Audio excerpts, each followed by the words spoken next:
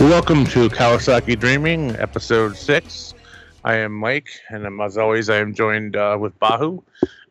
Today, we're going to talk about some of the foreign wrestlers that have appeared in FMW and whatnot over the years. How are you today, Bahu? I'm doing good. How are you? Doing well. So we'll kick into some of our questions here. So I guess I'm going to start off with the first question. I think is, who do you think were the best 5 foreign workers in FMW in its years of operations, in your opinion? I would say number one would be Mike Awesome. Just how he was there for for 8 years, and I mean, I don't think anyone else, as far as foreign wise, was there that long. And it was pretty much 2 different administrations: the Onita time period and the Shoshi Arai time period. And during both time periods, he was one of the top guys. With Onita's, he was always a part of the heel faction, the top heel faction that was going up against Onita. So, it'd be the Sheik, or it'd be Tiger Jeet Singh, or it would be, Mr. Pogo's group.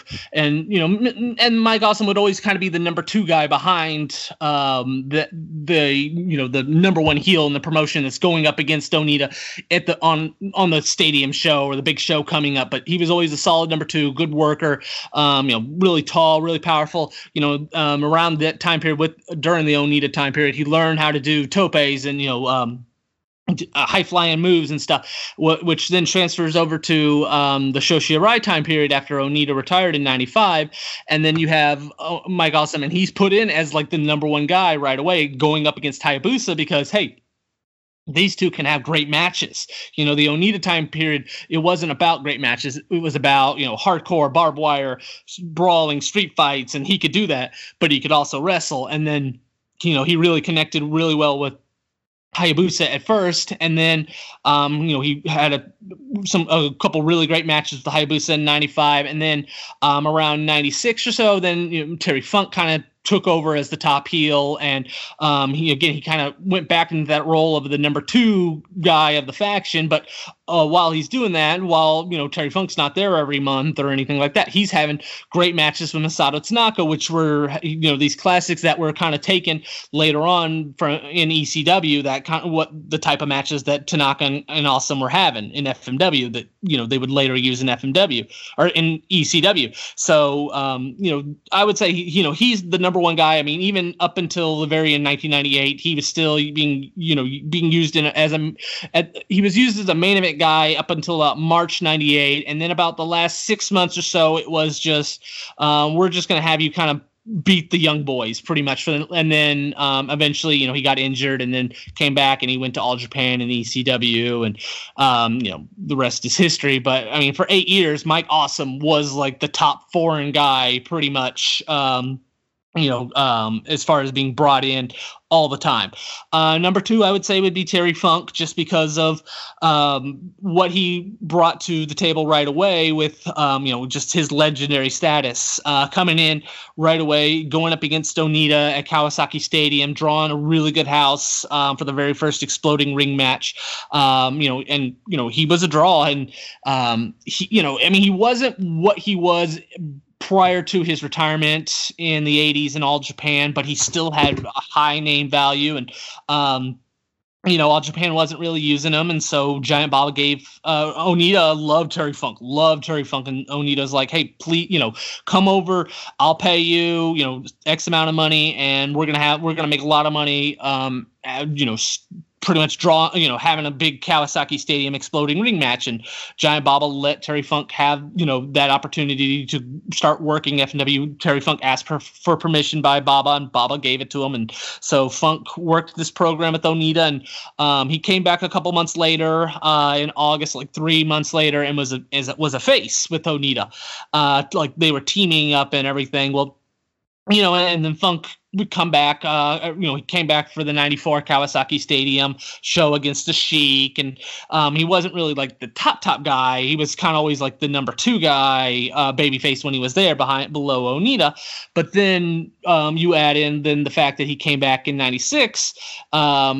Kawasaki Stadium, May 5th, Hayabusa and Tanaka against Funk and Pogo, and he became the top heel of the promotion for a good pretty much the rest of '96, feuding with the retired Onita. Onita at that time was retired, hadn't came back, and Funk is challenging him pretty much the entire year '96, and Funk with Mike Awesome with a bunch of the foreign guys created the Funk Masters of Wrestling, and that was a really hot program. Like I said, the rest of '96 or so, up until about finally Funk and Onita Onita comes back at the very end of '96 to have a match, a 6-man match with Funk, and then have another one in April '97. By that point, then Funk was Funk worked a couple more shows in '97, or worked a couple more tours as a face even. But, there was some real magic there in '96, like from '96 to '97, there was a real magic with Funk. And so and just the legendary status and everyone respecting Terry Funk, I'd have him on there. Kind of the same thing with the Sheik. I'd include him on the list. He was a natural top heel, and Onita brought him in for that reason. And, he drew really good money for him. And, he wasn't by any means a good worker or anything, but he had a good, year plus on top going up against Onita back and forth. Started up in late '91, and they still were working as of against each other as of early '93. So that's over, like I said, over a year. And then Sheik kept coming back. The Sheik was there until he ended up having a heart attack in May '95 for Onita's retirement show. The Sheik was on the show against Damien, and he suffered a heart attack afterwards and never wrestled again. So so that was a 4-year period, and like I said, he didn't have any classic matches or anything like that, but the heat he brought, the fans were really into him. They bought him as this killer that's and when he'd run in the crowd and they'd run out of the way. So like again, kind of like Funk, he brought in legendary status, but fans were afraid of him. And and he, like I said, him and Onita drew really well for a good year plus until that program kind of finally ran its course. To go along with the Sheik, I'd have Sabu, just because Sabu at this time period, tagging with the Sheik, because the Sheik can't go very long or anything like that. Sabu's getting brought in to do the bumping and everything, and this is even prior to ECW Sabu. No one really knows who this guy is, and so he's bumping around and everything, and he's making a name out of himself. Like right away, very first show, November 20th, 1991, Sabu comes in and he's a star right away. What he's doing, and the crowd kind of, along with the Sheik, kind of believe this is a crazy man. I need to get out of the way when he's running in the crowd. And he'd have awesome matches. And again, ECW kind of came calling for Sabu because of FMW Sabu and what Sabu was willing to do, go through the barbed wire. That's how he got all those scars, just having these matches with Onita in '92 or so, where he's willing to just sacrifice his body and get torn apart as a result. So so I'd have Sabu on there. And then the last one I would have would be Super Leather. He came in '95 after Onita retired. He was the original Leatherface in Japan for Wing, but because of legal problems, he ended up getting arrested for punching a guy in Japan on the streets. He would end up serving 6 months in a Japanese jail, and Wing would end up having to get another Leatherface, another guy to fill the gimmick out, which would be Rick Patterson. And by this time, then Wing is closed down, and now Rick Patterson's in IWA Japan, and Mike Kirshner, Super Leather, would come back to IWA Japan to be two leather faces, but eventually FMW would come calling, hey, we want to do this Leatherface gimmick that's really popular, and that was really popular in Wing and is really popular with IWA Japan, and we're willing to pay you more money to come on board. And it's kind of a ripoff because the IWA Japan the IWA Japan and Wing were doing the gimmick first, but hey, this is the guy that was the original Leatherface in Japan. So is it that much of a ripoff? Well, let's bring him in. And he becomes a top heel right away in FMW. And like I said, this was after Onita. So he's with the Wing group, and again, another just crazy guy that's going in the crowd now with a chainsaw going around. And, and he was, for the 95-96, he was the top guy. He was FMW Brass Knuckles champion. for a couple months there while Mike Awesome was injured. And, he really got that gimmick over for a good couple of years. And I mean, about, 97, 98, 99 or so, the gimmick kind of ran its course by that point. He wasn't a top guy, but I mean, the fact that he was in FMW for 4 years as, with this gimmick and, as one of the boys and everything, I would consider him one of the top foreign guys in FMW. Okay. Great. How did FMW end up bringing in Dick Murdoch and Joe Sladuke in '89 when they first started? How do you feel they? Let me just finish. I'm sorry. How do you feel they impacted early FMW? And then I'm just wondering, Murdoch did a bunch of tours, and why did he stop working there? Well, I think it was just Onita trying to reach out to bring in big names at this point. This is the very beginning of FMW, and Onita's not really exactly established himself as like Onita. Onita, there's probably most people still think of Onita at this point as, just, hey, is this All Japan Junior Heavyweight? He's okay, but he wasn't, he was kind of the rival of Tiger Mask in New Japan. And I mean, he's not by any means, the superstar or anything like that. And now he's creating his own promotion. And, hey, he kind of got himself, he has like a bit of a fan base based off the first couple months of FMW. But, hey, now we're going to, against his feud against Aoyagi, karate fighting and stuff like that. But now FMW, it's on its own type thing of like trying to find its identity.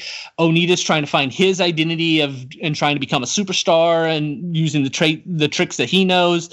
And it's just kind of the beginning of the momentum of Onita becoming the star. Well, in the meantime, so, Onita, we're going to have a legitimate promotion. Onita is, again, he's going to be the main guy, but he's not Onita yet. And so let's bring in someone that, hey, has a name value, can draw, can help this promotion. And so they looked into getting Dick Murdoch and Joe Leduc. Mostly, Joe Leduc at this point was pretty much just done. I mean, he was overweight and he couldn't really go, but hey, he has a name value. The fans knew who he was. Same thing for Dick Murdoch, except Dick Murdoch was a bigger name than Onita at this point, based off of just working All Japan, New Japan throughout the '80s, and just working. Most Japanese fans know. The hardcore fans know. Who's in WWF, who's in NWA, who's in AWA, who's in the territories and stuff. Those fans know that. So when Dick Murdoch comes in, hey, these fans know him as a bigger star than Onita. And so Murdoch, is coming in kind of as the top guy, or, not like the top, as at the moment, the top foreign guy. And, he's even main eventing a couple shows instead of Onita. Onita's putting himself in the semi-main event because of Dick Murdoch, or they're teaming up and, Murdoch's kind of giving Onita the rub. And, like I said, it's just kind of the early stages of Onita. Onita later on isn't going to, 94 Onita is not going to have Dick Murdoch main event over him or anything like that, but 1990 Onita will. And so again, it's just to kind of get established. Like I said, I'm sure Onita just used some connections on, I don't know exactly how these two specifically came in, but I'm sure Onita used his connections, having worked in America and stuff to get them in, or North America to work and to bring them in. And, like you said, Dick Murdoch toured for a couple months, and, I'm sure Dick Murdoch's making good money to come on board and stuff. And, but I think at a certain point, I think Onita just stopped bringing him in, because it's like, okay, he's making good money. We don't have, the FMW at this point doesn't have that much money. And hey, Onita is thinking, I'm, building myself up. I'm going to be the star. This promotion's based around me. It's not based around Dick Murdoch. So I'm going to be the top guy. I don't need to be bringing in Dick Murdoch. And maybe Onita even felt like he already got the rub. Like, okay, I've already done as much. I've teamed with Murdoch. I'm not going to lose to Murdoch. I'm not going to have like this money match with him. He's probably not going to lose to me. So why spend all this money on a plane ticket to bring him in when I've kind of already gotten what I wanted from Dick Murdoch? Okay, great. And also, I wanted to add in, Dick Murdoch would end up coming back to Japan several more times. He worked for Wing a couple years later, and then eventually IWA Japan would bring him in, and then War would bring him in, and then he even worked Japan like a month before he died with the PWFG promotion, which is kind of like Battle Arts. He worked there a month before he died. So he was in Japan still, him not getting booked by FMW any longer didn't phase him because he was still coming in till the very end of his life. Right. Okay. FNW established a relationship of bringing in a lot of Florida indie talent early, like Dennis Knight, Jimmy Backlund, Mark Starr, Horace Hogan, Mike Awesome, etc. How was that relationship established, and was there a certain promoter that they went through? I don't know the exact promoter. Now they went through the PWF promotion, but what it came through was Tarzan Goto had worked there in the 80s. Tarzan Goto, after he left All Japan, he worked Memphis, he worked Florida, he worked Kansas City for several years, and he ended up marrying an American women's wrestler, Despina Montanagas, and who speak, and so Tarzan Goto learned English very well, living in, traveling the territories, going from territory to territory, and his last stop was Florida in 1989. And so, Onita comes calling, hey, I'm starting up my own promotion, Onita and Goto both being from All Japan, hey, I think you could be my number two guy, like, on the FNW side. And, I'll push you as kind of like my co-captain pretty much, or, my second in charge. And, and Goto got a lot of, Goto was the FNW trainer, and Goto made sure all the wrestlers made it to the bus on time and stuff like that. He was kind of, like they were kind of like the mother and father of FNW together. And so Goto is going, hey, they're going, we need to find some foreigners. Who do you know? And Goto is using his Florida contacts with the PWF. Hey, I just worked there in July, less than 6 months ago. I can bring in some, some guys, and, that's who he reached out to. And, Mike Awesome, like you said, Jimmy Backlund, they tried to get Al Green, right. But they kept Florida connections pretty much up until Hayabusa went to Florida in '95. So they had connections with Florida pretty much the entire time that Onita was in charge of FMW. Was there ever talk? I don't know if you ever heard. Obviously, we're talking about PWF. Dusty Rhodes and Steve Kern were two of the owners of PWF. Was there ever like an attempt to bring over a Dusty or Steve Kern? No, I don't think. I mean, at that point, this is 89, 90, so Dusty Rhodes is working for WWF at this point, so he's not going to come on board. Steve Kern, I never heard anything about that. Again, I think. I don't know how much, and maybe it's just my lack of knowledge. I don't know too much about like Steve Kern as far as popularity in Florida at this time, as far as it translating to Japan as well. I just talked about the Dick Murdoch thing, like, hey, he had some value and stuff, and all right, we've used him, we're good. I don't know if Steve Kern would have even been worth bringing in as far as name value. Well, I didn't know, because I know when Kern was in Memphis 3 years ago, Onita was there too at the same time, so I thought maybe that was a connection. Yeah. Yeah, maybe, but like I said, I don't think I don't know too much about Steve Kern even going to Japan, at least not in 89, or the 90s or anything like that.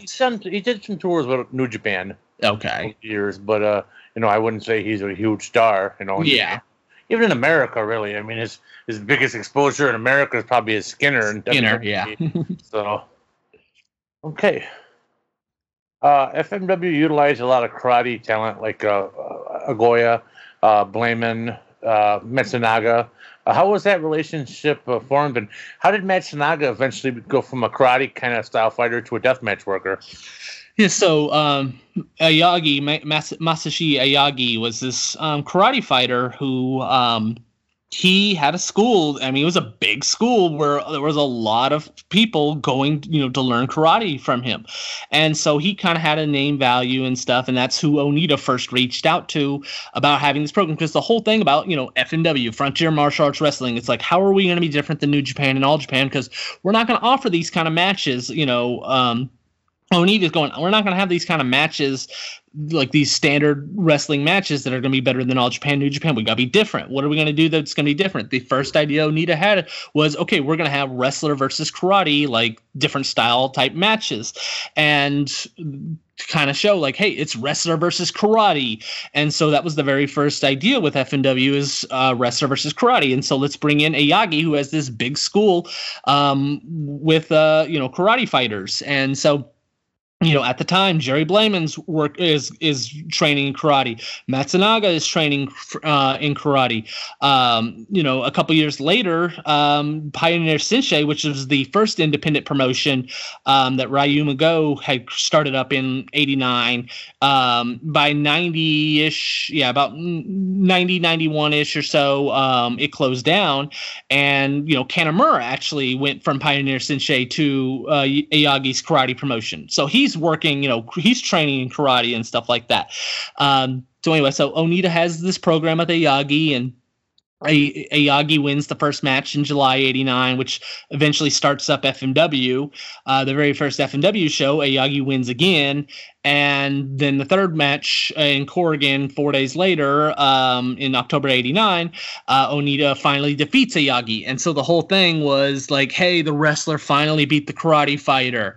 And, so they go through that program in October '89. Well, then, again, that was kind of how we're going to, off the bat, start off FMW. Well, now what are we going to do? We can't just have Onita fight up against another karate fighter, because no karate fighter is going to be at Aoyagi's level, and Aoyagi probably, he doesn't want a job to need Onita again. Probably the original plan is, Onita, you're going to lose the first two, and then I'll let you win. Well, okay, now that series 3 matches have happened, what are we going to do now? Well, we got to keep, it's still at this period, it's okay, we're going to have the karate fighters against the wrestlers, but we can't have Aoyagi because Aoyagi's not going to job. What are we going to do? So, hey, let's take some of Aoyagi's students, Matsunaga and Blayman, to have the next Corrigan Hall show. And how's that gonna, draw, how are we gonna make this show draw? Well, let's have a barbed wire match, because again, or Onita, having traveled across America and learned all these different death matches from Memphis, Puerto Rico and stuff. Hey, this is really popular.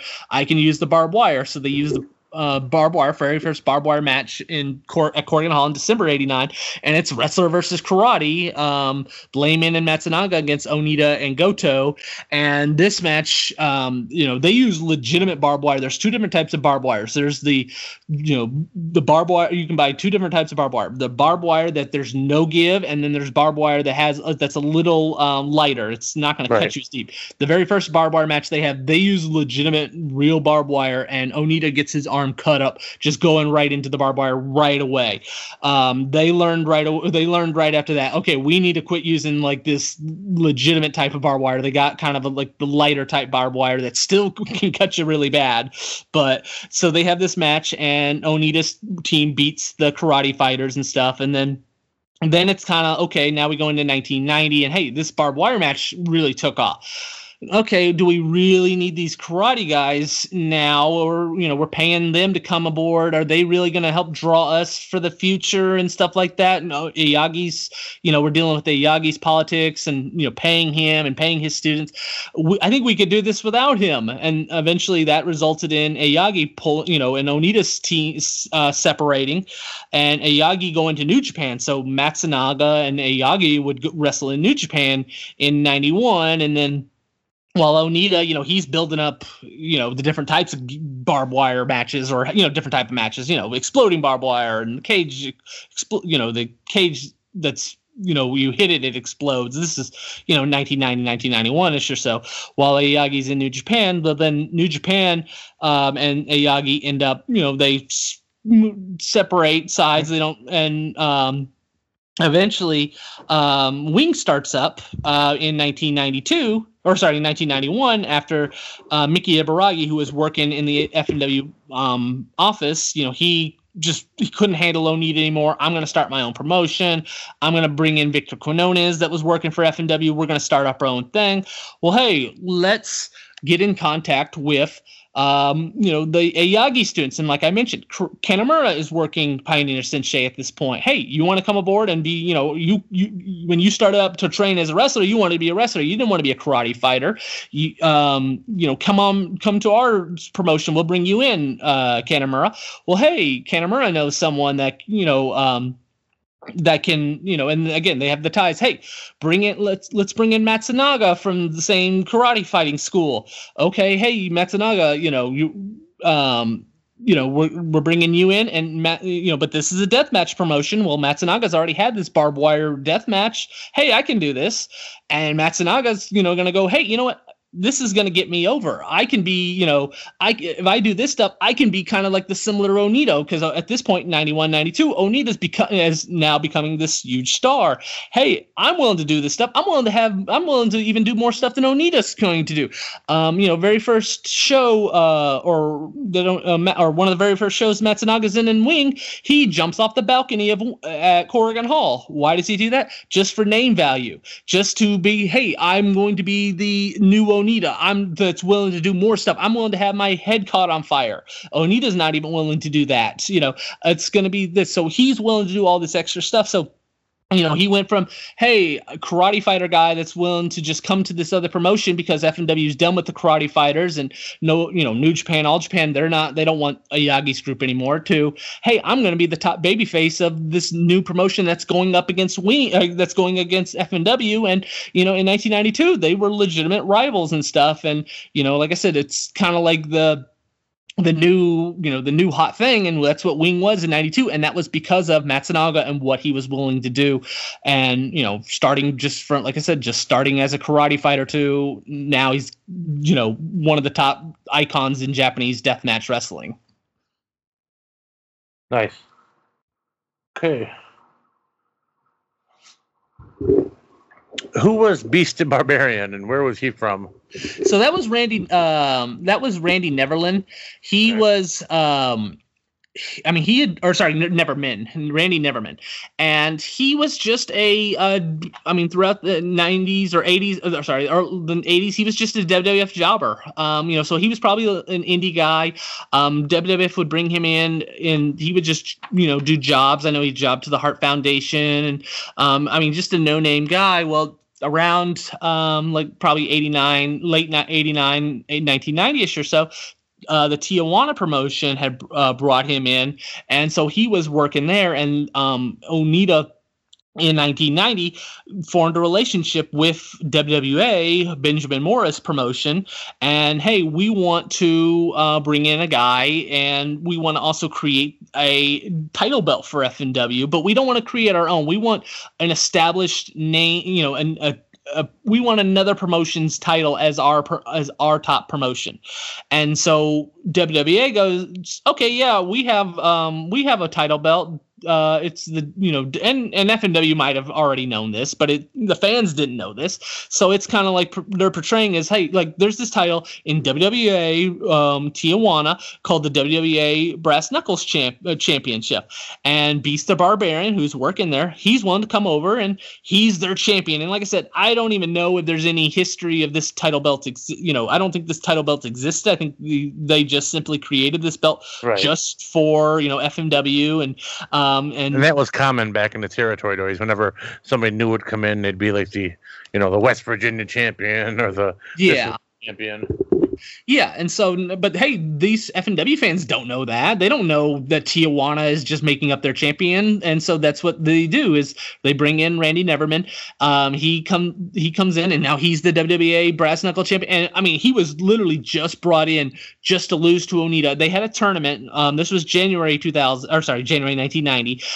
So this is right after the whole karate barbed wire, and now they're going to start something new. And the first, the thing that Onita comes up with is okay, we're going to have a title belt, and we're going to be like this legitimate promotion. And they have this tournament, and it's not even to crown the title, the champion. Onita wins the first round against Beast the Barbarian, and he becomes the champion. So the title belt's up, the title belt is up for grabs in the first round. So this is literally just to get Onita to become the champion. Onita then doesn't even win the tournament that night.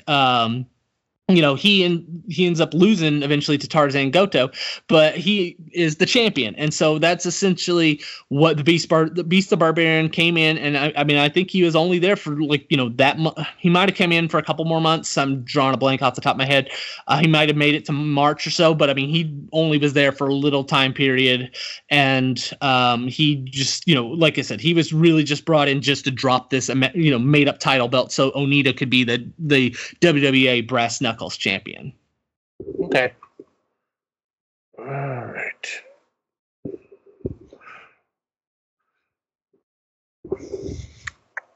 Early on in FMW, they used a lot of midget wrestlers. Whose idea was this, and I guess why did they stop? And was that a first in Japan? I don't recall a lot of midgets working in Japan before that. It might All Japan Women's I think did it. Actually, I know All Japan Women's did it because I remember Hayabusa told the story how when he was a child, his very first wrestling show he went to was All Japan Women's, and there were midgets on the show, and these they worked there for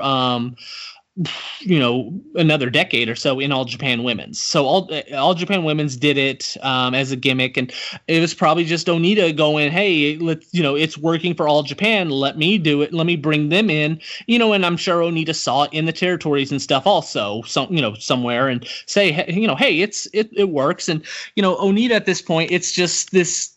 Onita described the early days of FMW as like a toy box, and it's all these different toys. So Onita's thinking it's like I gotta have different things, and that was the reason why he started up a women's division.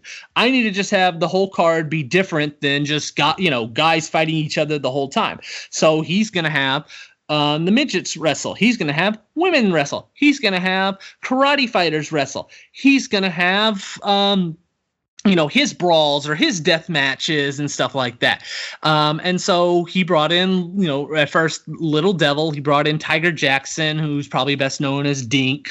And then like a couple more months later, so he brought in the Mexican minis, pretty much. Drawing a blank on the names.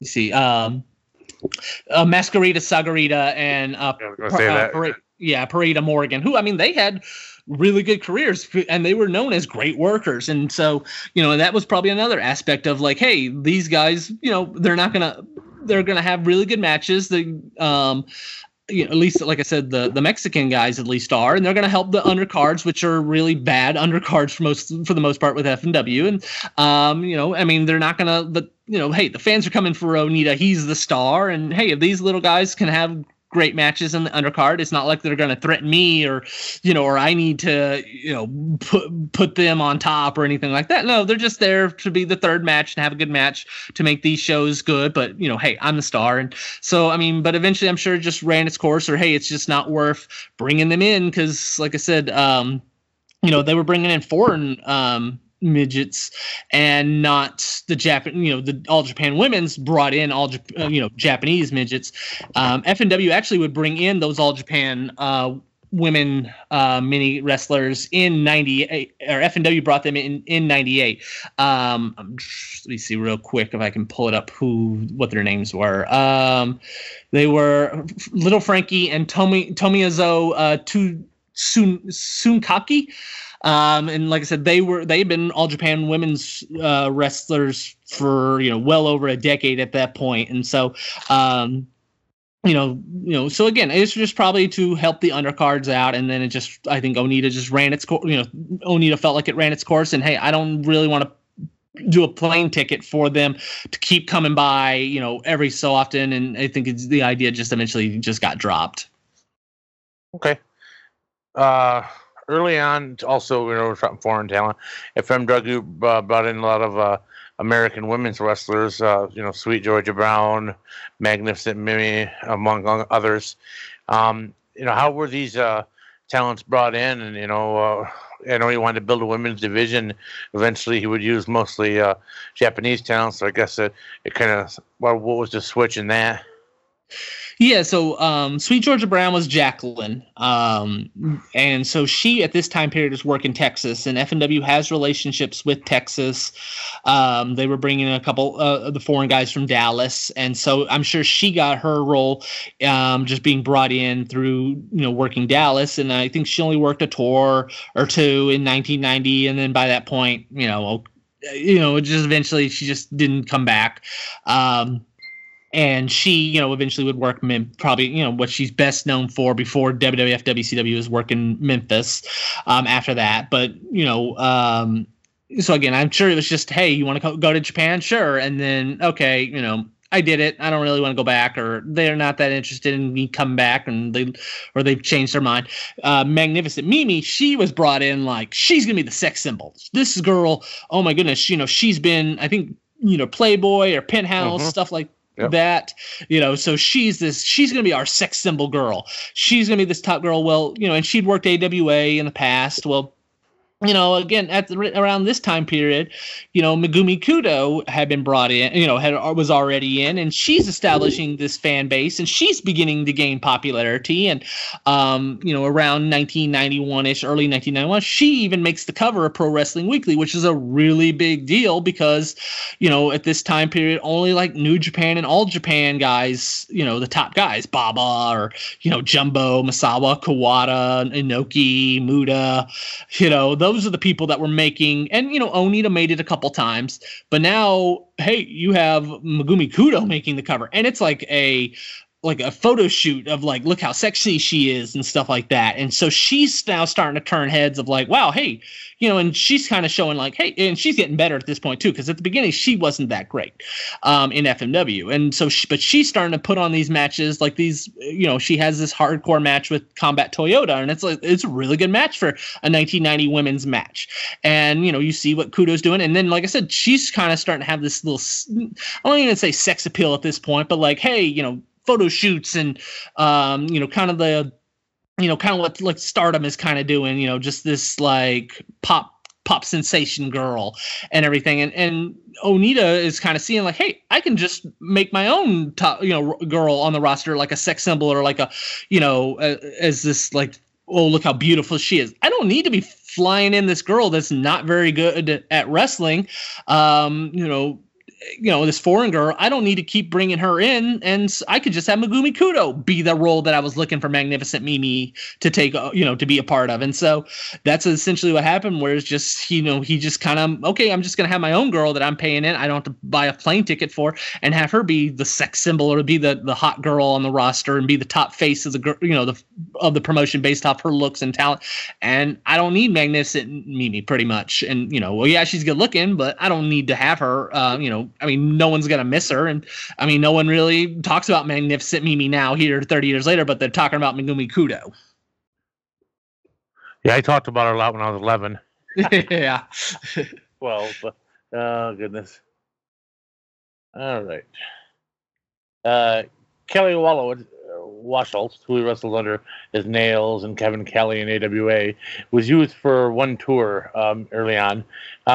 Who brought him in, I guess, and why wasn't he ever brought back?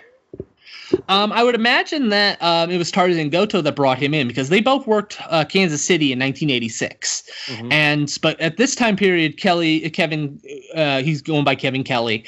He's doing the boxing gimmick, and so FMW. This is June 1990, so they're still doing, kind of like, hey, it's the wrestler versus the boxer, or the wrestler versus the karate fighter, and stuff like that. But by on this tour they brought in Dick Murdoch and stuff like that. But around this time period, like I said, so he's working June 1990. Around July 1990 and around August 1990, FNW, like it was okay. We could just do the death matches instead of having the karate fighters or having the boxers and stuff. And so, and around this time they brought in Mr. Pogo. who's becomes the top heel, and they're going to have death matches. They're going to have Onita versus Pogo and stuff like that. We don't need to be bringing in like these these no-name karate fighters that aren't going to like draw against Onita in a big dream match or anything like that. And I mean, so I just think that we don't need to bring him back. And I mean, obviously he had issues based off what we know about in WWF, where I mean, he didn't like his payday, and he pretty much grabbed Vince McMahon and was and then claimed sexual harassment and stuff like that.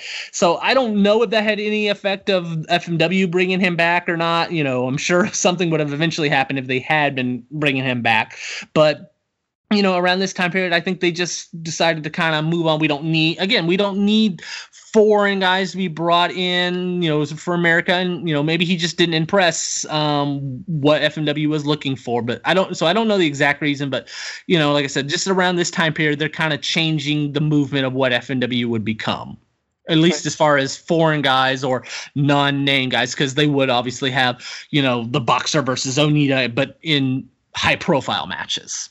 Right. So speaking on that, how did Leon Spinks get brought in? Was he popular in Japan? Was there? I got a couple of questions here. Was there a backlash? I would say he's probably one of the worst workers ever. Well, I don't know necessarily a backlash, but in a way, yes. But I mean, he was still brought in for a couple of years. So what happened was with Leon Spinks, it was, hey, Onita's going. Again, like, hey, the original idea was Onita versus wrestler versus karate. And it's like, hey, let's have high profile matches where Onita can, let's move on to high profile matches. The guys that have a legitimate background.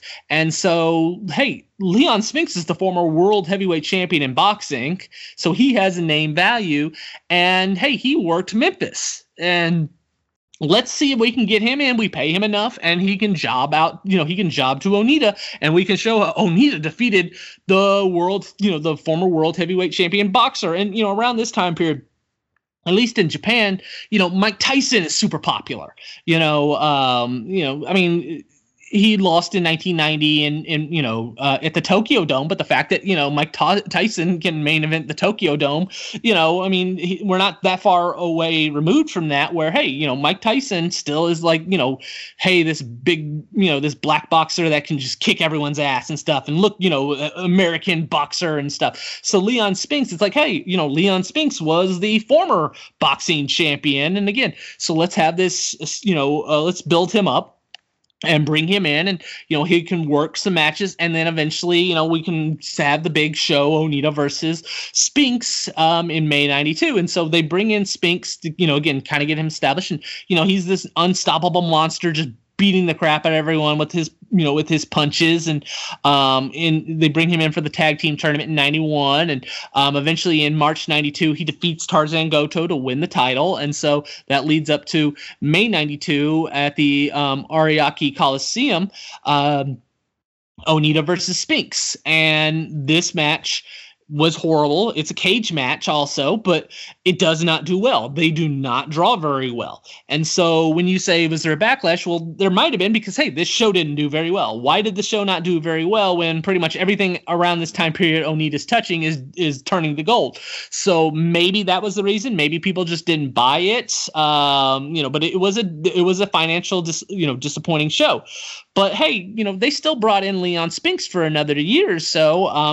They bring him in every so often, and I mean, and then they even brought him back for the May '93 Kawasaki Stadium show, but he would lose to Grigory Virdachev, or actually, hold on one second. I don't think, did he lose to Virdachev? He lost to let me see real quick. Leon Spinks lost. Yeah, okay, I was right. Yeah, so he lost to Virdachev in, the semi-main event at Kawasaki Stadium. And, I mean, eventually it was just kind of like, okay, we've moved on. But, I mean, if he was that horrible, if there was that much backlash, and just, they would have never brought him back after the May '92 show.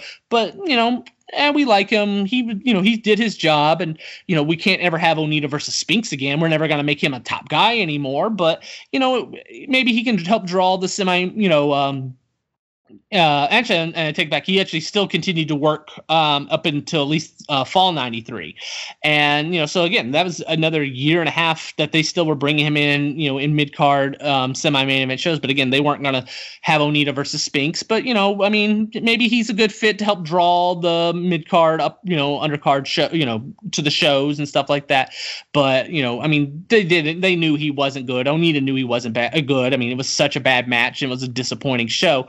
But like I said, if it was this huge, everything was just horrible, they would have never brought him back after the Onita show, but they did. And, but like I said, it was probably just to help try and draw kind of like get some attention for just the having a name guy on the show itself, even though he's not in the main event. Right. Is there a lot of footage of that period with Spinks? Yeah, I mean, there's he was on quite. I mean, the FNW around this time period was literally just commercial tapes. Mostly it was either a big show or like just this certain time period. So he's on, like I said, the he's on the May 5th, 1993 commercial tape. He's originally in the tag team tournament in 1991, and so he's in that. So that's like FNW World of FNW Volume 2. He would have been in World FNW Volume 3. So like which is just kind of like the time frames of what's going on. And then, like I said, he was in the May 5th, 1993 show, and then I believe he was also, let me look real quick, I believe he was on the August 22nd, 1993 show, which was a commercial tape. Let's see really quick. Leon Spinks versus Kazuji Ueda, who was Onita's boxing bodyguard. And Leon Spinks lost to him as well. So they kind of jobbed him out pretty much at the end also to own. So, but yeah, so he was there, so he was on, like I said, probably about 4 or 5 commercial tapes. You mentioned the tag team tournament. His partner was Rufus Blackburn. Who was that? Yeah, he was just the Chicago guy that they brought in from the independents. He had a boxing gimmick, and I'm sure it was just, hey, let's just throw in a guy that also has a boxing gimmick with Spinks to do the jobs and stuff. But yeah, so he had worked the independents around, I believe, the Great Lakes and the Chicago area.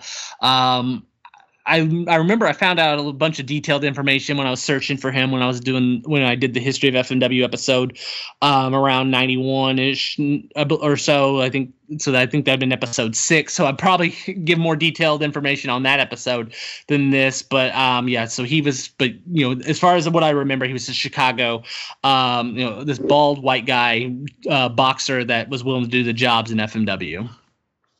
Okay. Actually, I just found some information on him. Okay. Let's see. He was billed as a boxer, but he was the Bruiser's son. Okay. I can give, and he was out of Chicago. They're right, but he was the Bruiser's son. He wasn't actually a boxer, but they billed him as a boxer. I just remember he just had the gimmick. I mean, I don't think by any means did he looked like a boxer, but hey, let's just throw a guy with boxing gloves that's willing to do the job. Sure. Yeah, I found it on this FMW data site. Interesting. I never heard of. Just looking a little bit more here about it, but interesting. Rufus Blackburn. Jesse didn't really wrestle too much more. Here we go. Going in tournament. Bruiser was supposedly supply 4 American pro boxers and formed 2 separate tag teams for a tournament, but Bruiser stepped out of the picture, so he sent Calypso Jim. The guy was actually Rufus. Okay, so I guess they're supposed to supply some other boxers too for the tournament. Oh, okay. Because Onita press time was in a panic because Dick the Bruiser died unexpectedly. No. When they were working on this deal, he was going to get some American boxers to come over. He ended up sending this guy who's his son-in-law. Oh, okay. It's interesting, right? A little more than we had. Yeah. The power of the internet. Sometimes the wording you got to put in, it's funny. Yeah. You get nothing and you put obviously, Chris Jericho and Lance Storm came over early in their careers. I would assume they probably came in through Dr. Luther. No, Oh, they brought okay. he Dr. Luther came in afterwards. They actually Okay. came in through Fred Jung. Okay. He was this guy in Calgary that they did not think, like, he just came off as shady, and they, like, you couldn't trust him and didn't, I have FMW connections. I have FMW connections. I can bring you to Japan, which at the time all these guys in Calgary, these Calgary independents, they wanted to do. They wanted to go to Japan, and they didn't believe him until, hey, he got them sent to Japan, and Jericho and Lance Storm, they toured the FMW. They toured for FMW in October '91, and they do the tour, and everything's great. Well, they got stiffed on their pay. Onita did not pay them what they were promised, and they go, "Oh, don't worry. You're gonna make the money back when because we're gonna bring you back. You're gonna be regulars. You're gonna be touring every other month, or so with us." Well, they don't get the call back until September 1992, almost a whole year later. They get brought in. Hey, Ricky Fuji calls Chris Jericho and is like, "Hey, we're gonna you come on in. Onita's giving you the green light. You're gonna work the Yokohama Stadium show, the opening match." And Chris Jericho's like, great. I want to go back to Japan. I'm that sure." And Lance Storm is going, "Nope. Onita stiffed us on our pay. Now we're not, then he said he's going to bring us back. And now it's been almost a year, F that. I'm not going. Well, now Chris Jericho is stuck going, "Oh, I'm supposed to have a tag partner." And now Lance Storm is not coming. And so he ends up getting in touch with Kevin Fall, who was working Calgary at the time. "Hey, you kind of look like Lance Storm. Come on aboard." And so he worked the Yokohama Stadium show, Kevin Fall and Chris Jericho against Eiji Ozaki and Koji Nakagawa to open the show. And, Jericho gets the win, and, "Oh, hey, we're going to bring you back. We're going to bring you back." Well, then they don't hear anything for almost, another 6-8 months or so. And again, Ricky Fuji calls him and goes, "Hey, Onita now wants to bring you in, and now he's going to push you." Well, Chris Jericho around this time period, he had already got a deal with Mexico to go to Mexico, and he ended up becoming a big star in Mexico, and so FMW kind of missed out on that. But so it was just kind of Onita going, "There's just these skinny little Canadian foreign wrestlers, they can open the match, and they're rocker ripoffs. Okay, they can be in the Ricky Fuji type spot, but he, at least up until until 93 or so, Onita had no real plans of pushing him. I mean, if he did, he wouldn't have stiffed them on their pay, I'm sure. But by 93, it was kind of like, hey, maybe we can get these, at least Jericho to become a top guy, or push him up, in as one of the foreign guys. But by that point, he had moved on. Yes, I think they missed the boat because they both had really good runs in Wing, and obviously Jericho did some stuff early on in New Japan, and I think they kind of missed the boat there. Well, no, War. You're thinking War, yeah. War, they both got. I'm sorry, yeah, War. Yeah, not Wing.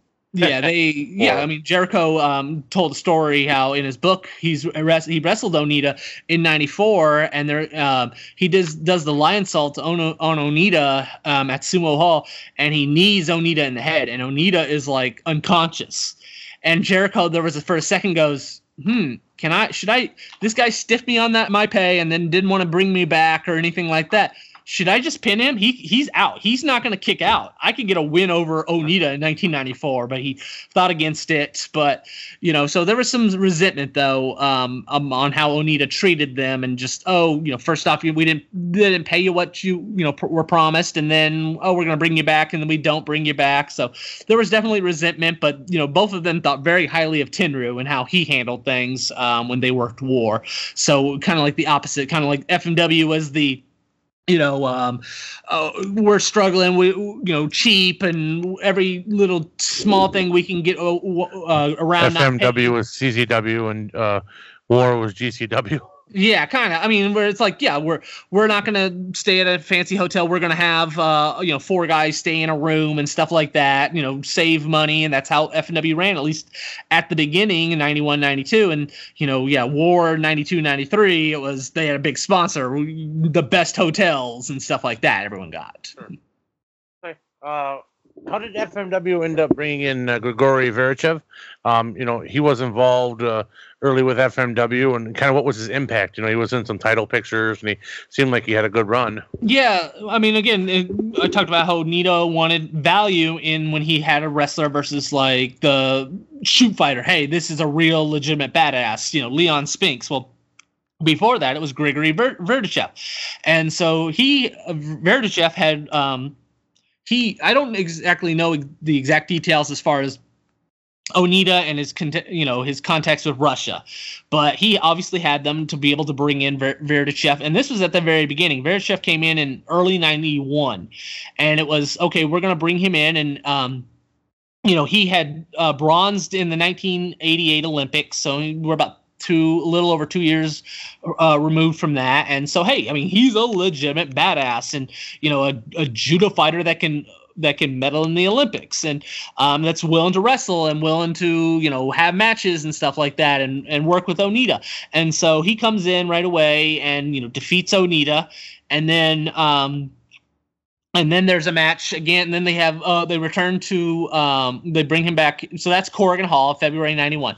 Then in May 5th, 1991, a big building in Nagoya, they run it again, and it draws really well. And again, Grigory Verdichev gets the win over Onita, and then they end up running it again. Not that much. I think May 29th, 1991. So May 29th, 1991, they run it again, and Onita gets his win over Verdichev. And so again, it's kind of like how they did with Aoyagi, where it's like, okay, we're going to bring in the guy, and Onita's willing to lose the first two.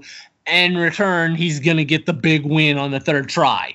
And so it's pretty much just replaying the Aoyagi type thing. But they really liked Verdichev. They really liked his style. I mean, good guy.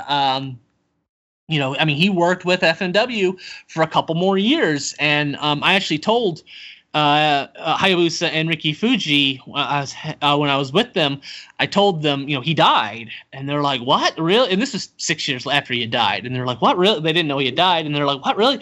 And Hayabusa goes, "He was a really good guy. He was one of the nicest guys." And Hayabusa around this time period is one of the young boys, helping him out and stuff, I'm sure. And yes, I mean, he had nothing but really nice things to say. And so I think they really liked him. And so again, it's kind of like the Leon Spinks thing, but even more so, where it was like, hey, this is a really good guy. He's willing to job whenever we want to, him to. He's willing to work. He's professional, nice, class act.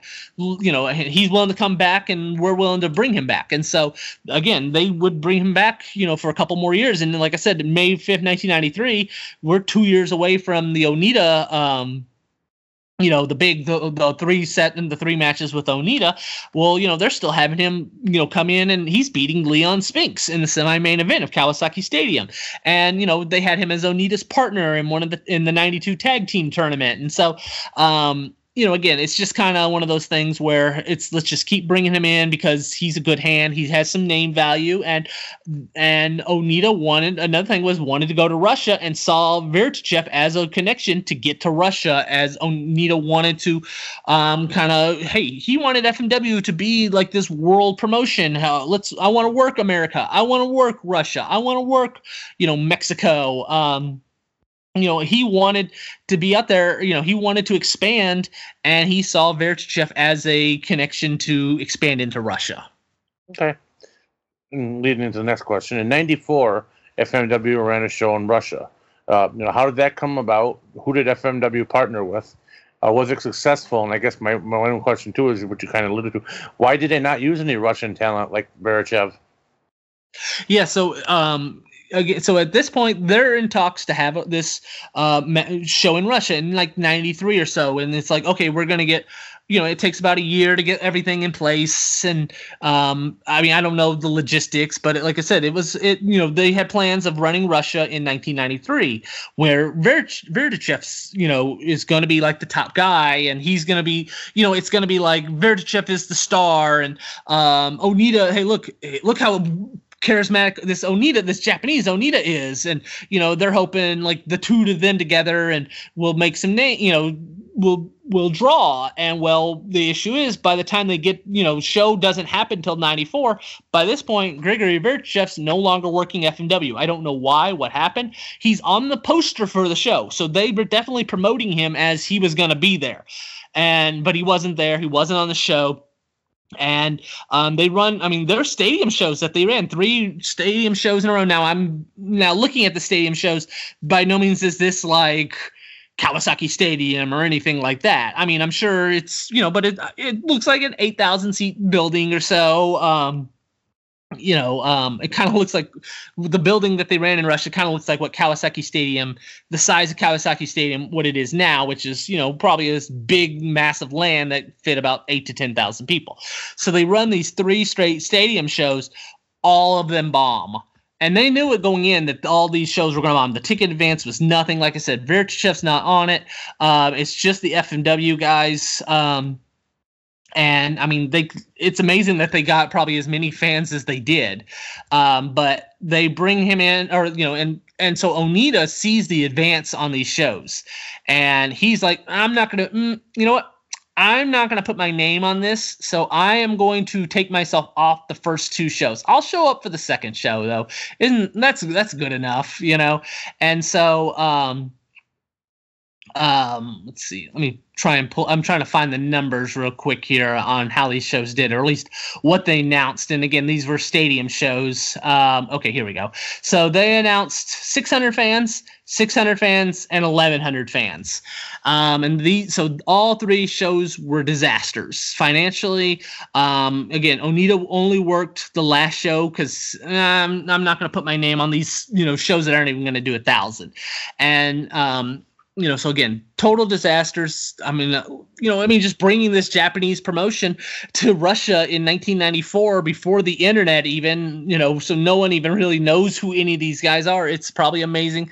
I don't believe that they even did, the 600 for the first 2 shows, let alone the 1,100 for the third show. So I'm sure these are work numbers.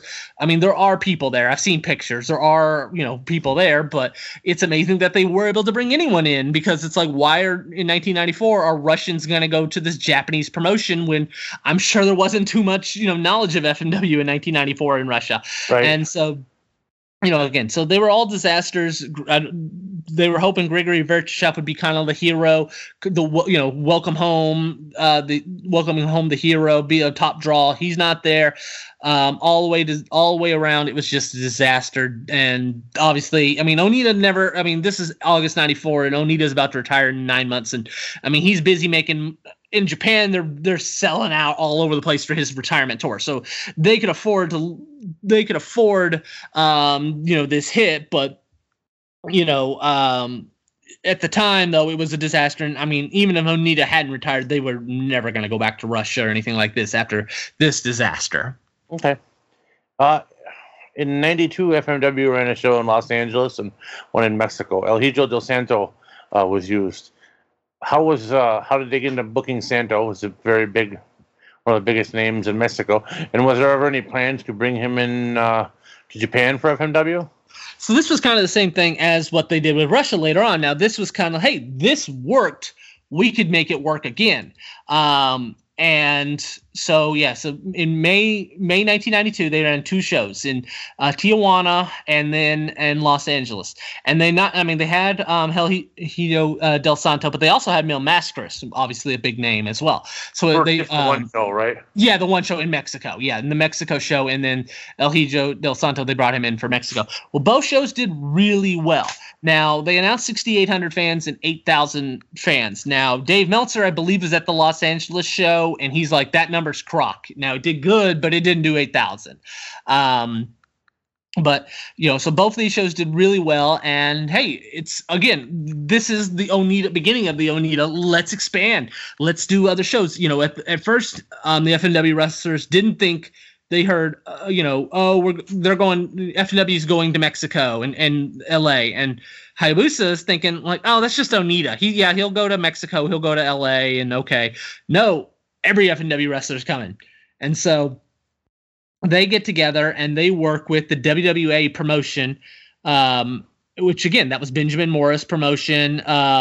Around this time, like I said, Mil Mascaras and El Hijo del Santo, they were working, I believe, freelance type thing, because they had worked UWA around this time period. And, hey, we're willing to pay you this amount of money to come on these two, or at least Mil Mascaras 1 show, Santo 2 shows, and everything like that. And, they're going to help draw these shows. Like, the FMW guys aren't going to draw that great in 1992.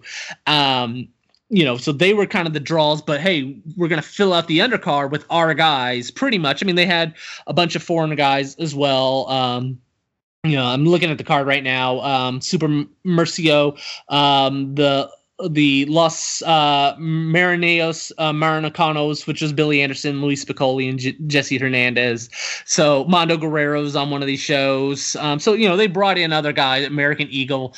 They brought in North American wrestlers, and like I said, so these shows did really well, and this was kind of like, hey, Onita's way of, let's expand. This is a good way to expand FMW into North America. Now, as far as Del Santo, I don't think they ever thought about bringing him into FMW because of one, why he's probably not worth the money that's willing to fly him in for FMW. And again, like, what are you going to do? Okay, maybe you can team him up with Onita, and because you're not going to have Onita versus Del Santo unless Onita's losing. And what Onita's at this point, 92, 93, 94, it's like, okay, I'll lose, but I'm getting my win back. Like, somewhere in there, I'll even lose, I'll lose. I'll do the Gregory Verdashev thing of I lose twice, but I'm going to win. But when you work with someone like a Del Santo or Mil Mascaras, they're not losing to Onita at all. Like, no. And so it's just something of like, okay, then you're only really having them team up, be a tag team. And is that, okay, you'll sell out Corrigan Hall, but Onita by himself can probably sell out Corrigan Hall given the right matches for, maybe even, just a normal show. But, especially if you have in, the Sheik and Sabu against Onita and Goto, you could sell Corrigan Hall out. You don't need to bring in this extra, finances and extra plane ticket to come in and, okay, so we sold out Corrigan Hall. FNW, I think at this point is like, okay, we're doing good for what we're doing. These guys, any of these Mexican wrestlers are not going to draw us to where we're at a different level. How come it took so many years before they would come back and run another show in the United States? Well, they never even really... They never even really ran another show in FMW. I mean, FMW never really ran another show in the United States other than the E3 shows. Is that what you're thinking of? The Los Angeles 2000 shows? Yeah. Yeah. So that wasn't even really necessarily show. What those were the Tokyo Pop DVDs were coming out, and this was at E3, and hey, let's get so people know who these guys are and stuff. So they brought Hayabusa, they brought in Hizugatsu Oya, Ricky Fuji, Ganosuke, Nakagawa, Mama Sasaki, and they only were like 2 matches but they did it like 3 different times to try and get as many eyes on these shows. So like they'd have the 2 matches, then later, like the morning show, and then the afternoon, and then like the evening, and pretty much just kind of the same matches, just because, hey, at E3, it's just different people throughout the day. And again, let's get different eyes and see, so they see what this is. Like, hey, it's Hayabusa doing a 450 and stuff like that. So you establish what FMW is to America. So that's essentially what it was, as well as Hayabusa was filming Backyard Dogs as well around this time period. And so, hey, while I'm in LA, I can film, part of the movie I'm in as well. So, wow. But this wasn't like FMW. If this show does bad, FMW is going to lose money. It's E3 is just bringing them in for promotion. Okay.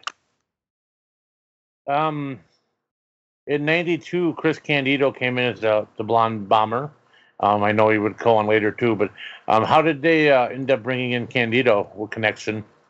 Yeah, so I don't know exactly the connections on how he got brought in. I know he was working, New Jersey, Northeast around this time period. I believe what happened was Kevin Sullivan was, had worked FNW prior to January 92 or so. Right. And he ended up, I believe, canceling on coming on in the next tour.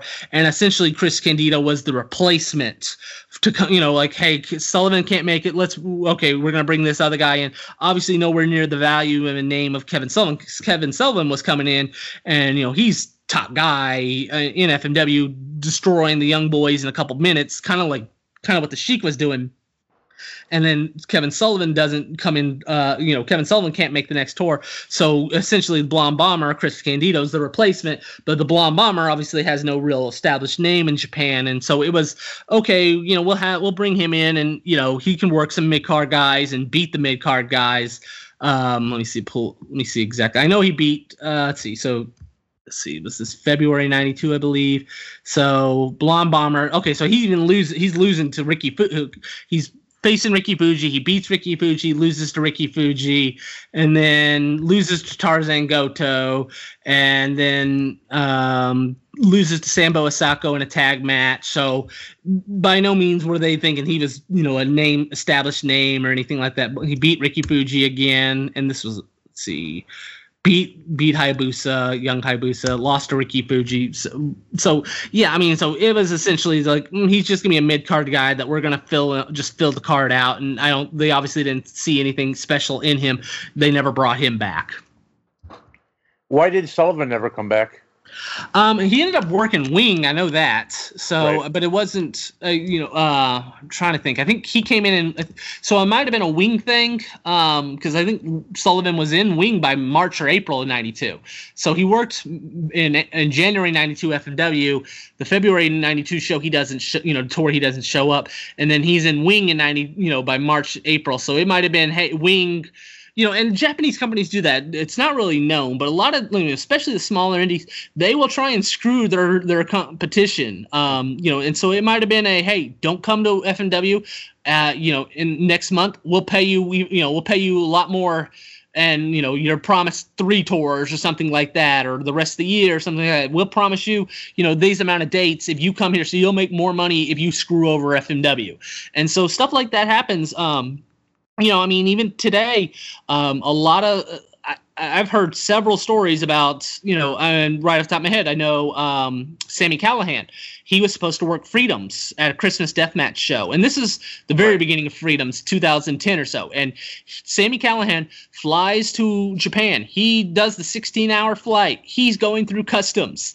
And he's going through, and at this time, again, this is Freedoms at the beginning when they're very cheap. And they're still a very low paying company, but this time they weren't paying for visas or anything like that. It was literally just, hey, come to Japan, say you're just traveling, or just for tourism, and we'll put you on the show. We'll pay you. You don't let anyone know, and you'll be good. So word gets out about Sami Callihan, this is what's going to happen, and another rival company, I don't even know who does it, ends up notifying customs in Japan. Sami Callahan's, putting his thumb at the airport,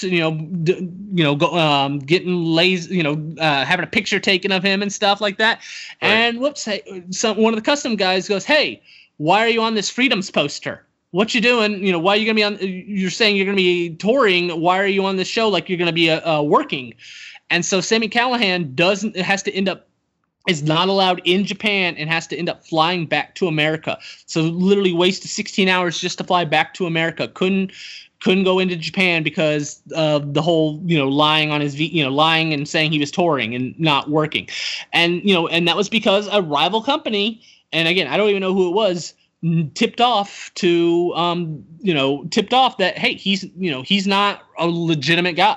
He's not, he's coming in and Freedoms isn't paying him, or Freedoms is saying be a tourist, and they're not giving him a work visa and stuff like that. Stuff like that happens all the time, especially with, like I said, small Japanese indie companies and stuff like that want to bring in foreigners, but they don't want to pay the guy, and so.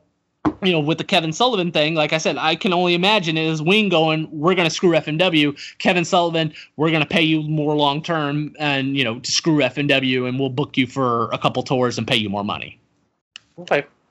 We talked talked about the Sheik. Obviously, they wanted to bring in a big name and whatnot with the Sheik. And he was someone who had worked for All Japan for a long time too. I just want to add a question. Now, if the Sheik, was he someone who tried to get permission from Baba too, or had it been so long it didn't matter? Sheik was pretty much. I'd never even heard about him getting permission. I only have heard about Funk getting permission. I mean, I think at this point the Sheik, I don't think the Sheik. Since he'd been. Yeah, it's been a long time. And I don't see the Sheik as someone that's like, oh, I'm loyal to Giant Baba in Japan. I can't do anything else. I see the Sheik as money. Okay, it's been 10 years or 7 years. And you could be right, but the only thing I would say is, back in the territorial day, he was the only promoter who was so loyal to the NWA that he would go in non-NWA territories. So, but was that still the case in '91 though? Is what? Well, there was no NWA then. Yeah, but just saying. So I mean, he wouldn't. What I'm saying is not about the FMW thing, but about how loyal he was. Yeah, he was a very loyal guy in some aspects. Yeah, so I don't necessarily know. I would imagine he didn't, but I've never heard anything. But yeah, I mean, it was just one of those, like, regardless, even if he did ask Baba, it was, hey, I haven't worked for you for years, and Onita's willing to pay me a good deal of money, I'm sure, to bring him in. And so it was one of those things where I'm going to do this just because I like how much money Onita's willing to pay me to walk around and stab people. Sure, absolutely. Now, was part of the deal for him coming in that he was going to bring his nephew Sabu? No, what it was he came in the tag tournament, the 91 tag tournament, the same one Leon Spinks was in, and it was, the big thing was we got to get the Sheik. We're going to bring the Sheik. He's going to be this main guy. He's going to feud with Onita throughout the next year. So he's this top heel. He's believable. He has established name. He's a legend and everything. Well, he's coming in for the tag tournament. That's how he's going to establish. Okay, well, so he's going to be in the tag tournament. Well, who's his partner going to be? We don't know. Bring in whoever you want to do. Bring in whoever you want. Okay, can I bring in my nephew? Sure, I don't care. We don't care. Yeah, sure. Okay, Sabu, you're coming along with me, and you're going to bump for me. You're going to do all the bumping for the both of us. And so essentially that's what it was, where, Sabu came in just simply because, hey, he's the Sheik's partner, and there was no thought of anything of him. You're going to be the guy to job, kind of like what we were just talking about with Rufus Blackburn with Leon Spinks. We don't care who you are. You're nobody. You're going to be you're just being brought in because Leon Spinks has a boxing gimmick, and we're going to have you have a boxing gimmick, and you're going to do the job. So the same thing with Sheik and Sabu. You're going to be the guy coming in to do the jobs. But like I said earlier, Sabu comes in and he's doing all these moves that no one's ever seen before, and he gets over on the first night, and it's like, okay, you're not just some nobody, and eventually Sabu obviously creates a name and creates value on himself in Japan, let alone obviously doing what he did in ECW a year later. Sure. It was definitely his first big breakout. I mean, he really hadn't been exposed to anybody before that. Yeah. So, I mean, because he had worked Memphis and, he had done, but I mean, Sabu credits FMW as like, hey, this is the promotion that made Sabu. Yeah, ECW took me and made me the superstar that everyone knows me as today in America. But, without FMW, there might not have been an ECW. Right. Yeah, because Paul Heyman was watching the FMW tapes. Sure. He'd worked Memphis. He'd worked his uncle's territory. He'd worked Hawaii. He'd worked Canada. But he really hadn't worked anywhere else and been noticed. I mean, he did the battles, the one Battle Royal and Tri-State Wrestling when the Sheik was on the show. Mm-hmm. But he really, no one was exposed to him yet. Yeah, and like I said, a couple months later, and then he's willing to go through barbed wire and go through all the, Onita's, have all these matches with Onita with barbed wire, and he's willing to really, dive into the barbed wire. And there's a spot where his neck gets cut up with a barbed wire, and just things like that, and at least as far as FMW in Japan goes, that's how he's remembered. And in Japan, he's a legend because of FMW and not even really ECW. Sure. Okay, so I'm going to wrap up this interview with, I'm just going to throw some random names at you, some different master gimmick people, just to see what kind of knowledge or information you have on them, okay? Okay. The Body Snatcher. So that was Louis Spicolli. So he was brought in. We talked about the Tijuana, Los Angeles time, 92. He had been brought in, or he had worked that. He had worked that time, those two shows for FMW. And so the following month, hey, let's bring him in. He's a good hand, and so they bring him in, and I don't know if you know the story, but most people do. I'm sure you do. But you know how he got fired in FMW? Have you heard that story? I believe so, but let's share it. Yeah, so he's on the tour bus sitting next to Sabu, and he goes, "Oh, I got to pee so bad," and Sabu goes, "Well, just pee in the cup, or pee in this bottle." And okay, well, what am I gonna do with the bottle now? And Sabu goes, "Throw it out." So Spicolli throws it out of the tour bus. The bus driver knows about it, or someone reports it back to Onita, and Onita fires Spicolli. And so Sabu felt really guilty and always made sure bring him into ECW and stuff, make sure he had a job in ECW, because he felt so guilty that he got Spicolli fired in FMW for telling him, yeah, pee in that bottle, yeah, throw that bottle out, it'll be no big deal. And it obviously was. Right. He did some other gimmicks there too, wasn't he? Like the masked or the white African or something. No, that was confused. That was a Calgary guy, Snake Williams. He was the white African. But somewhere in there, people got confused, and Spicolli got listed as the white African, but it was really Snake Williams. Interesting. Okay. Haystacks Calhoun Jr. So that was. So he worked Florida. He was a Florida wrestler. I don't believe that was really like Haystack Calhoun's son, but he worked as Mountain Brody in Tampa, and then he was. I always thought it was in 95 or so when Hayabusa went to Tampa, worked Florida and stuff. I was always under the impression that it was Horace Boulder's promotion. I've somewhere have heard that was Horace Boulder's promotion, but I've also been told that it was actually Haystack Calhoun's promotion, like I think it was PCWF. So like around, like I said, Florida Indies around 95 or so. But so he might have been promoting his own Florida Indie 95, 96 or so.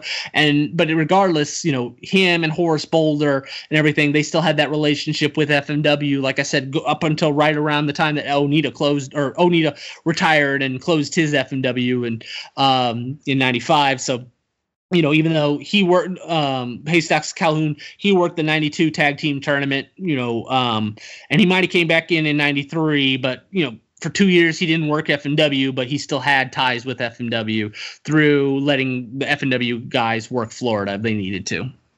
Okay. Kareem Sudan. That was Don White. So he had worked St. Louis, Calgary, and Portland. And what was going on was in 92, they wanted to bring in Abdul the Butcher, or at least interested in that, bringing him in, and it might have been a financial thing, but Abdul the Butcher never came into FMW. Well, around this time period, Don White is doing an Abdul the Butcher gimmick in St. Louis. And he kind of looks like Abdul the Butcher, a little skinnier, a little younger. And maybe we can fool some fans into kind of thinking, hey, this is kind of like Abdul the Butcher, or at least have a guy just doing the Abdul the Butcher's gimmick with his look.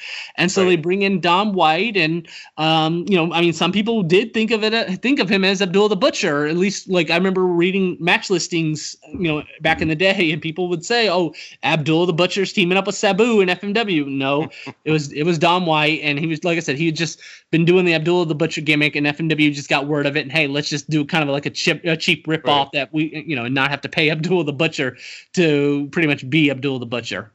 Saved a lot of money. Yeah. The Psychos. That was Tim Patterson and Billy Anderson. They had been coming in FMW. They worked California, and they had been working FMW like 92, 93-ish or so. It seemed like every tour they were coming in. Let's see. So, but this time, this was the tag team tournament in 92, and they were wearing a mask.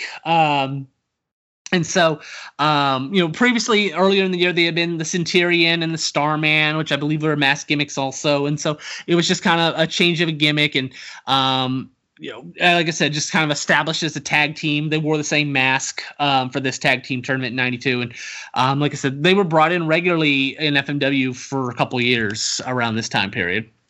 Yeah, they're perennial jobbers in America. Yeah. They do indies and they would do jobs, and probably Anderson's biggest claim to fame is he was cheerleader Melissa was his daughter. Who is it? Who is his daughter? Cheerleader Melissa. Oh, okay. I didn't know that. Yeah, she was a super champion, and yeah, I see. I've seen his Facebook before, and he still talks about FMW because. So yeah, I can't imagine he did that much else really when we're 26 years later, and he's like his highlight of his career is talking about FMW still on Facebook. Sure. Alligator Man 1 and 2.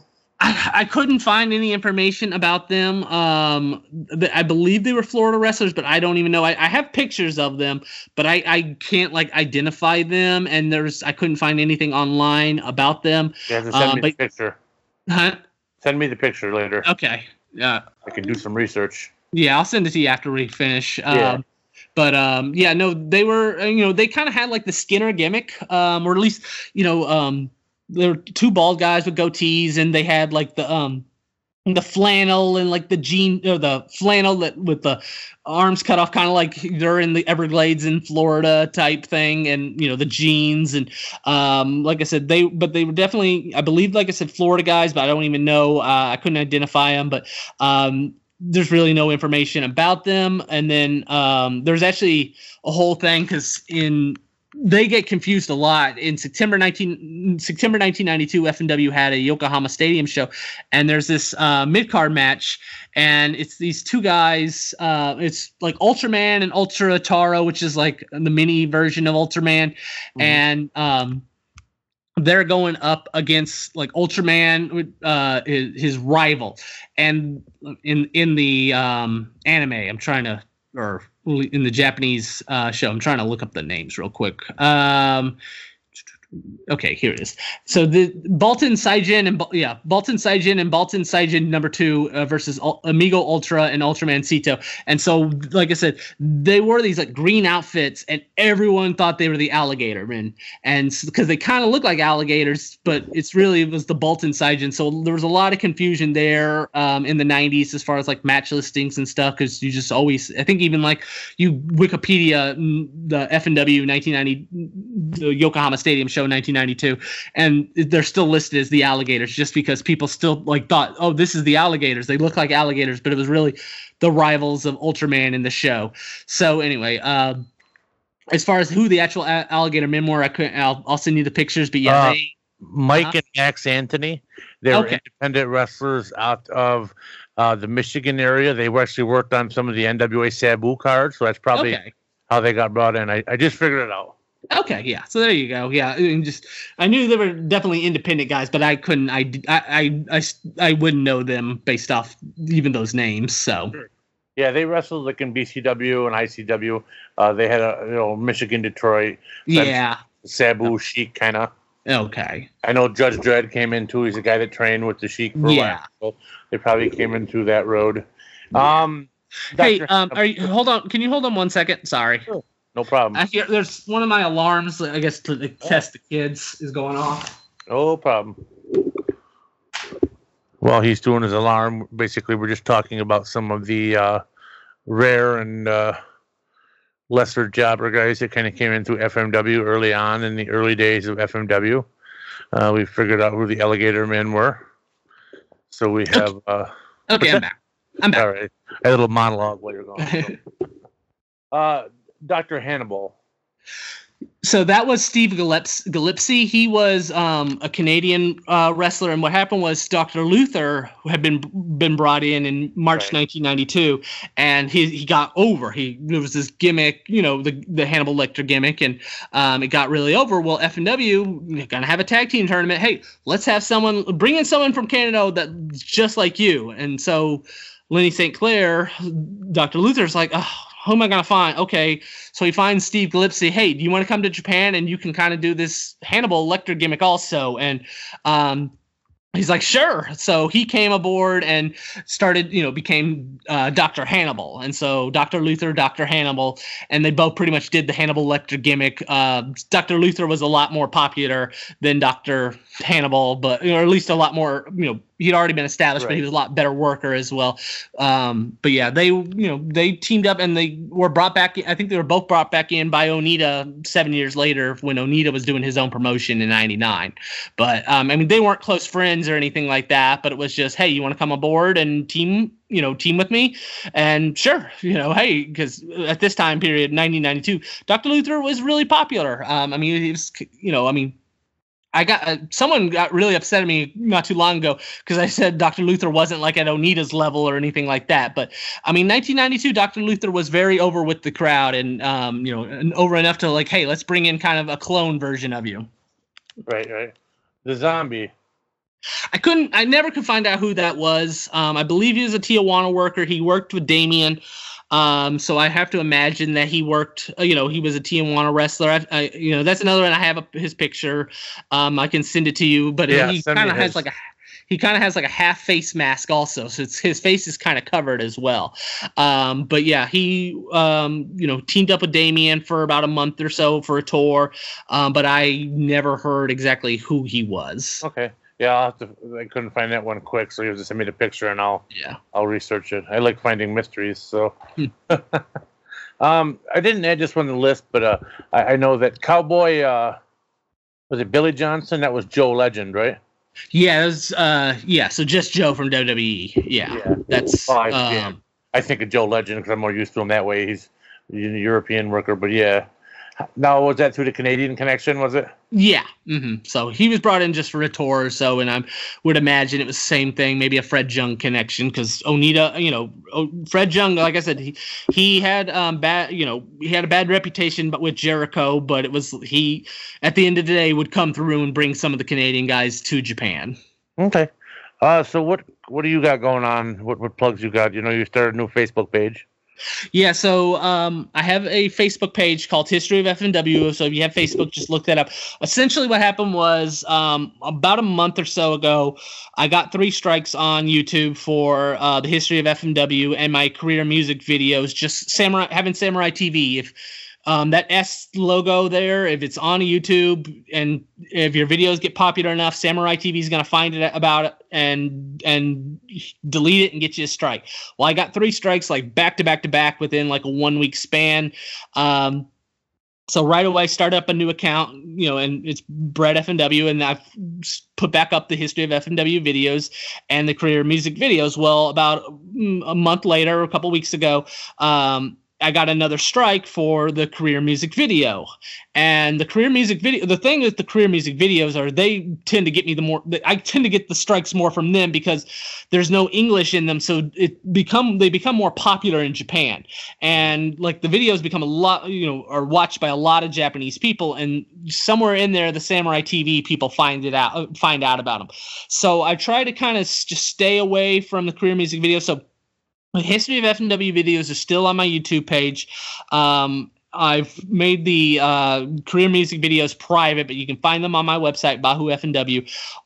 History of FMW on Facebook. I have everything is on there. If you want to join, you can find all the History of FMW videos, as well as I've linked off either they're on the career music videos are specifically linked on the Facebook page, or there's just a link to YouTube. But I also am posting just random FMW related stuff. Stuff that really rare stuff that you can't find anywhere else. And I'll post pictures and stuff like that. It's not going to be anything big, but, I hope there's about 50 something people. I hope to eventually get to about 100. That's kind of the goal here.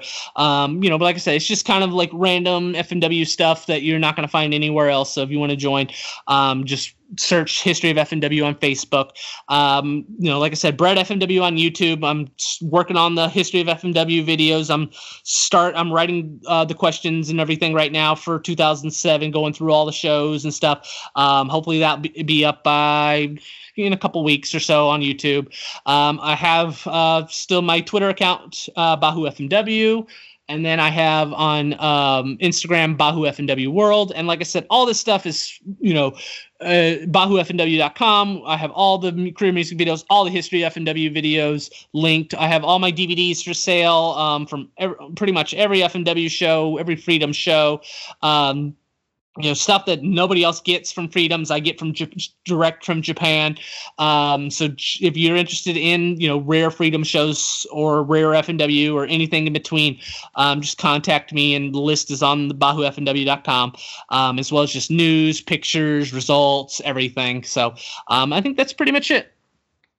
Okay, great. So we will wrap up and probably see us again in another month or so for another episode.